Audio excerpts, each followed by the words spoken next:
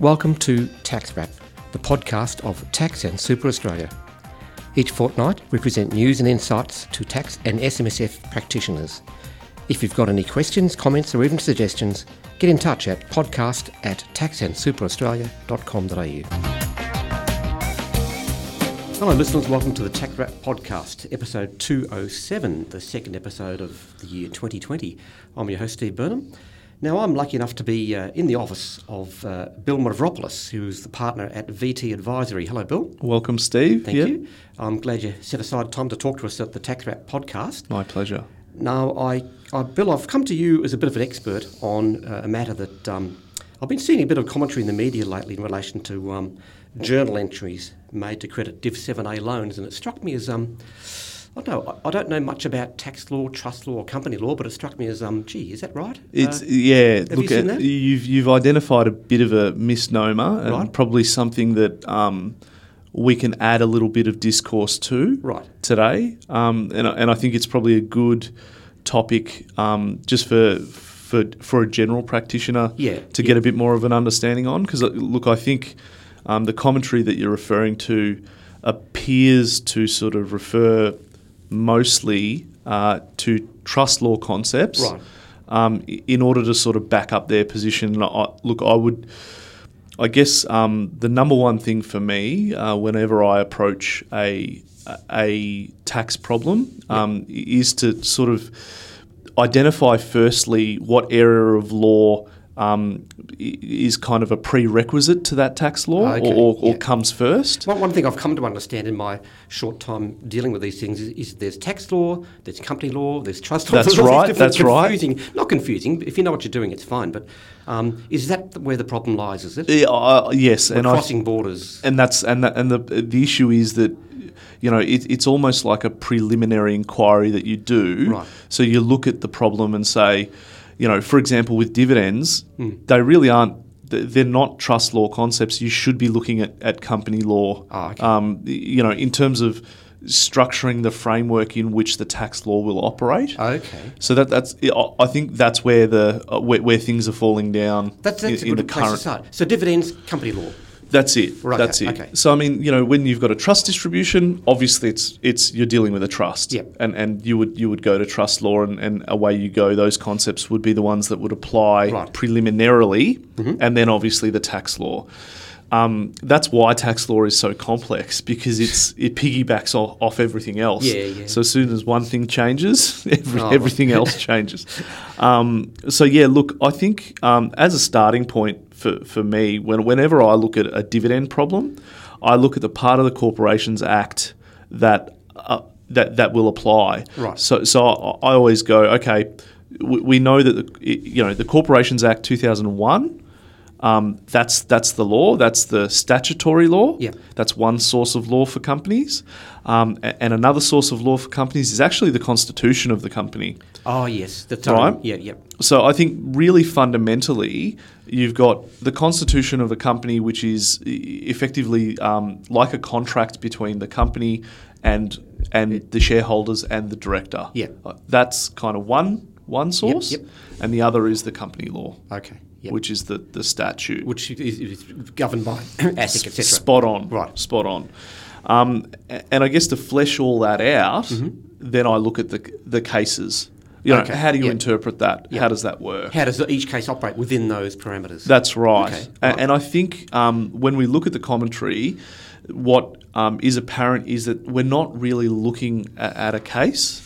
Oh, no, that's right. It wasn't either. It wasn't a particular case. It wasn't a particular case. Right. And I think the case that I would identify, and the one that I'm sort of going to refer to today, is Blue Bottle UK Limited versus Deputy Commissioner of Taxation, 2007, HCA 54. Right. So essentially that is a High Court case that deals with this issue of when a debt arises for a dividend and when the things happen. So when the payment of a dividend occurs, and whether or not you can have a payment before your debt arises or you declare it. Right. So I mean, I think it's instructive because the great thing about that case is it goes through the history of company law. Okay. So, I mean, you've got company laws going back to the start of Australia. Right, yeah. So I think the great thing about this case is it covers all of that. And it gives you a very, very broad overview of how it works from the start to today. So just from an academic point of view, or just anyway, it is academic, but I think also it informs why company law is very different to trust law. I guess it sort of gives you a bit of information as to why it's treated differently. Because I think, one basic thing with companies, ordinarily what happens with a company is you'll have a set of financial statements or accounts, and you will sit down at a meeting, and that's when you'll declare a dividend. Right. So typically, your declaration date, when you say, hey, I think I'm going to declare the dividend, right, you might actually refer to profits in that previous financial year. So your payment date you may have a payment before your declaration date. It's possible, right? Okay. And I guess Blue Bottle is good authority that sort of highlights that you can have a declaration date, and you can also have a payment date that may precede it. Yes. So you may have a payment date that is before the debt arises. Okay. Just if I could interrupt quickly, Bill. Yep. Just to inform listeners that we do now provide transcripts of these podcasts, and within that transcript, if you go to our website, I'll provide links to this case and to any other legislation that I can. The section references. Yeah. Okay. Yeah, that's good. All right. That's good. So look, I think now's a good time to jump from the corporations law, that general discussion that we've been having, to the tax law. Okay, so which is what we're all concerned about. That's why we're here. It's game day. So I guess the way that I look at it, I sort of, often with tax, it's the problem that you want to solve. And the big problem with what we're talking about in terms of dividends, I guess the dividends are the solution to a Div 7A problem. Okay. So generally speaking, with Div 7A, and for your listeners, most would be aware, but where you have loans in a company, the shareholders may be liable to tax where they're outstanding for more than a period. So I don't want to simplify it too much. No, but people should know what. But people should know what we're really talking about. Yep. So look, there's payments, there's loans, and there's forgiveness of debts. Those things trigger Division 7A. Right. How most practitioners or some practitioners sort of exempt themselves from these provisions so that they don't have to pay tax, the shareholders don't have to pay tax, is by putting a complying loan agreement in place. That's right. Right? Yep. And that's under Section 109N for your listeners. Okay. So I guess what that 109N section requires is two things. One, that you pay an amount of interest. That's right. On the loan. Yep. So, which that's a mandated and legislated amount of interest. Yep. But secondly, and probably more importantly, that you make a minimum repayment in any 1 year to take care of that liability. Yes. Right. Now, often, and this is for the practitioners out there, you might tell a client, hey, you've got a Division 7A loan, you need to make a payment of, let's say $10,000. Yep. Please pay $10,000 into the company to keep you compliant with with these provisions. Yep. Now, sometimes the client doesn't do that. Okay. So you've effectively got a non-complying 109N loan at that point in time. Yep. Often, what happens is the declaration of a dividend, which can be credited to the loan account as a payment, is a mechanism that you use to meet that requirement, to make a minimum repayment. Okay. Is this what was referred to in that commentary we started off with? Correct. As the journal entry? Spot on. So you can do this via journal entry. Yes. And I think, the commentary sort of goes into without going into too great a detail in terms of the commentary, the commentary sort of talks about, being careful and making sure that, you've got something to back up your journal entry effectively, that you've got, the declaration and payment of dividends is sort of matched up. Yeah.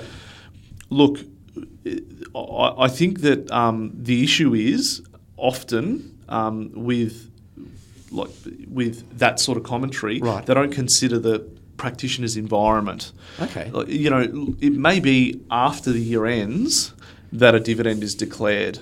Yes, right. The payment date may very well be in that financial year. Right. It may very the journal well be. entry if they're aligned. And obviously the journal entry would then follow. Right. Right?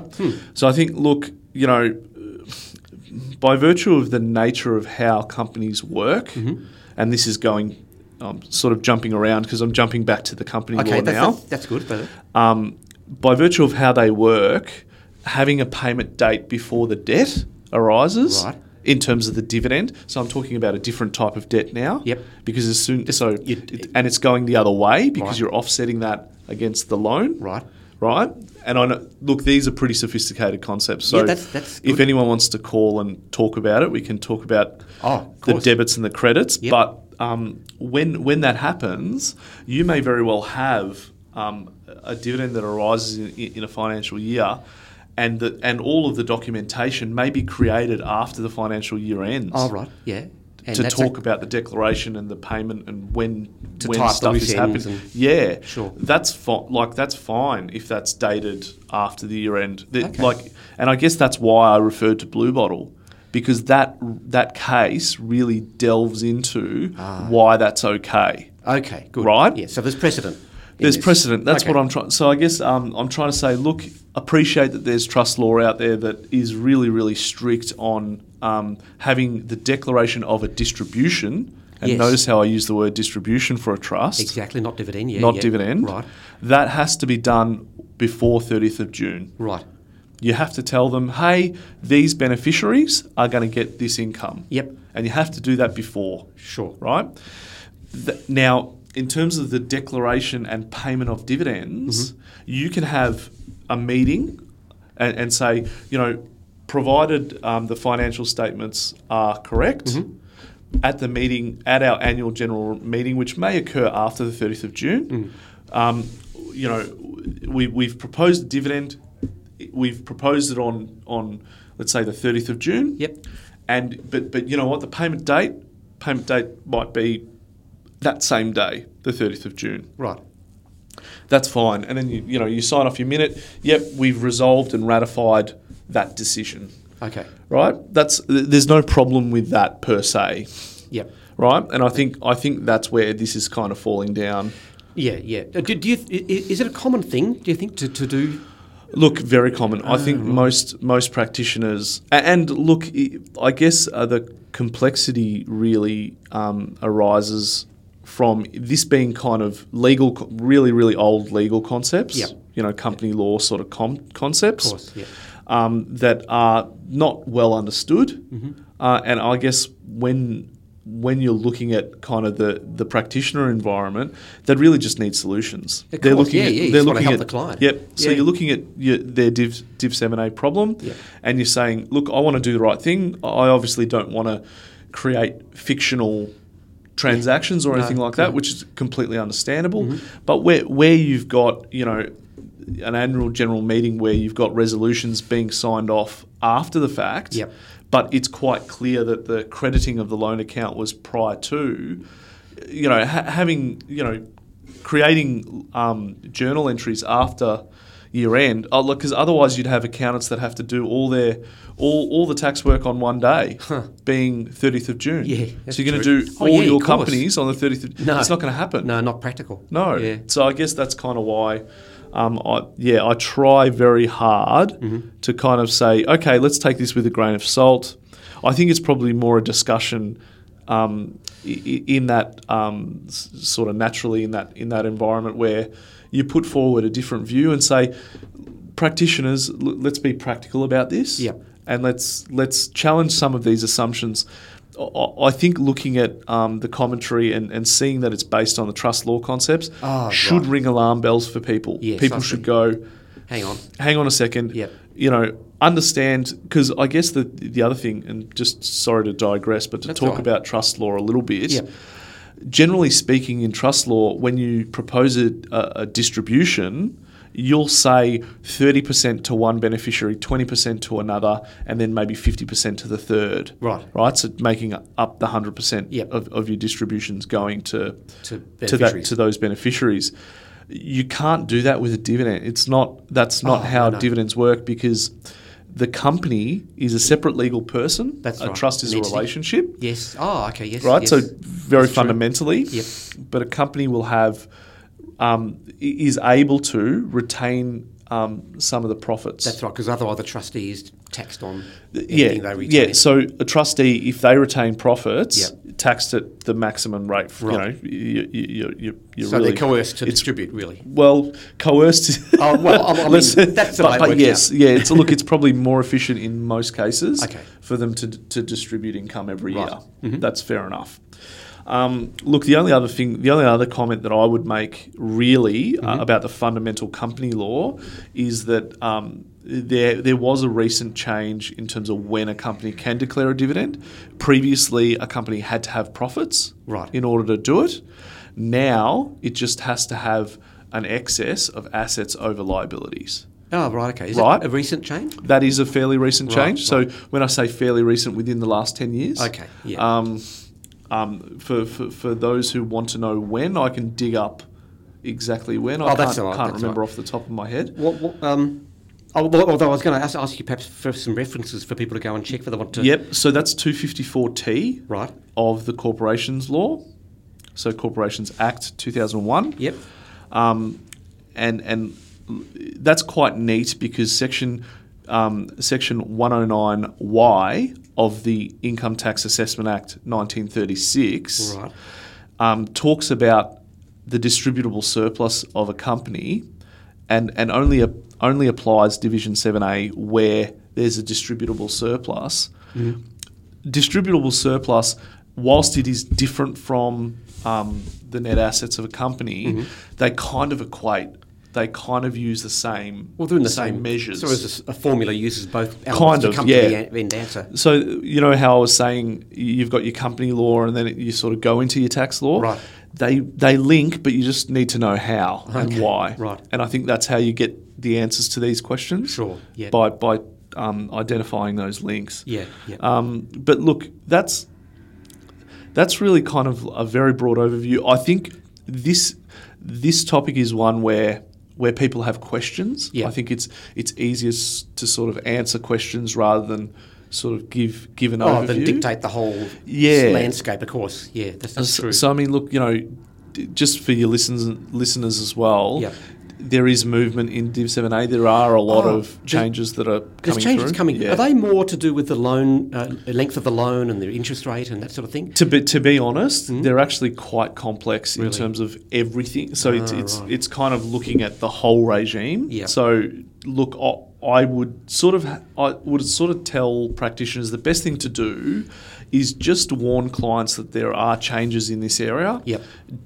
I wouldn't. And this is just from experience in terms of what's going to be enacted and what might be amended before it gets enacted. Yep. I would just say to them, just hang back a little bit until stuff gets enacted because, look, Div 7A is complex as it is. The changes, in my view, probably add complexity rather than take it away. Yep. Let's wait and see. I'm hopeful that cooler heads will prevail and they strip back some of the complexity. That'd be nice. And make it easier for people to comply. There has been a tendency for the ATO to apply like legislative instruments and amendments rather than change the Act. But Steve, they have to because... Do they? Yeah, well, otherwise it's just so open to interpretation that, you'll have 100 accountants and 100 ways to comply and you can't have that. So... Look, the ATO has done a really good job in what is a very difficult area. Yeah. Trying to help people and assist people to get it right. And look, the other thing as well, and what I would encourage practitioners to do is open a dialogue with the ATO, especially in the Div 7A area. Oh, yeah. They have a lot of discretion, and they more often than not will work with a practitioner in this area just by virtue of how complex it is. Well, I think the They understand. ATO has a dedicated complex issues help desk, basically. They're great. Yeah. They're generally really good. So your advice is to go to them if there's any complicating. Look, if you feel like, hey, you may pick up a client from another practitioner and there might be an exposure, right? And people haven't realised. And just by virtue of it being a really complex area, they're more than willing to sort of sit down with you and work through how to rectify it and in I guess the best way for the client to just make sure everyone's okay. Yes, of course. I think they've got that in front of mind when they look at this area. Right. And they do understand. I think they've got a job to do as well. They've obviously got to protect revenue and they can be hard sometimes. That's their job. That's their job. But I think as well in this, especially in this area, they are pretty understanding. Yeah. Right. Excellent. Yeah. Right, anything else, Bill, to add to the? Oh, look, I reckon we've covered off on most things that I wanted to cover off certainly on. Started some questions to be answered, which is a and look, I've probably created more questions in your listeners' mind than answered them. Which is a good thing. Go and search out the answers. That's right. As I said, listeners, there will be links to whatever I can in the transcript when that's eventually posted. All right, Bill. Just to recap, I'm speaking to Bill Mavropoulos, partner at VT Advisory here in Melbourne. Thanks for your time, Bill. It's been great. Thanks, Steve. Listeners, thanks for your time. Please join us again next time.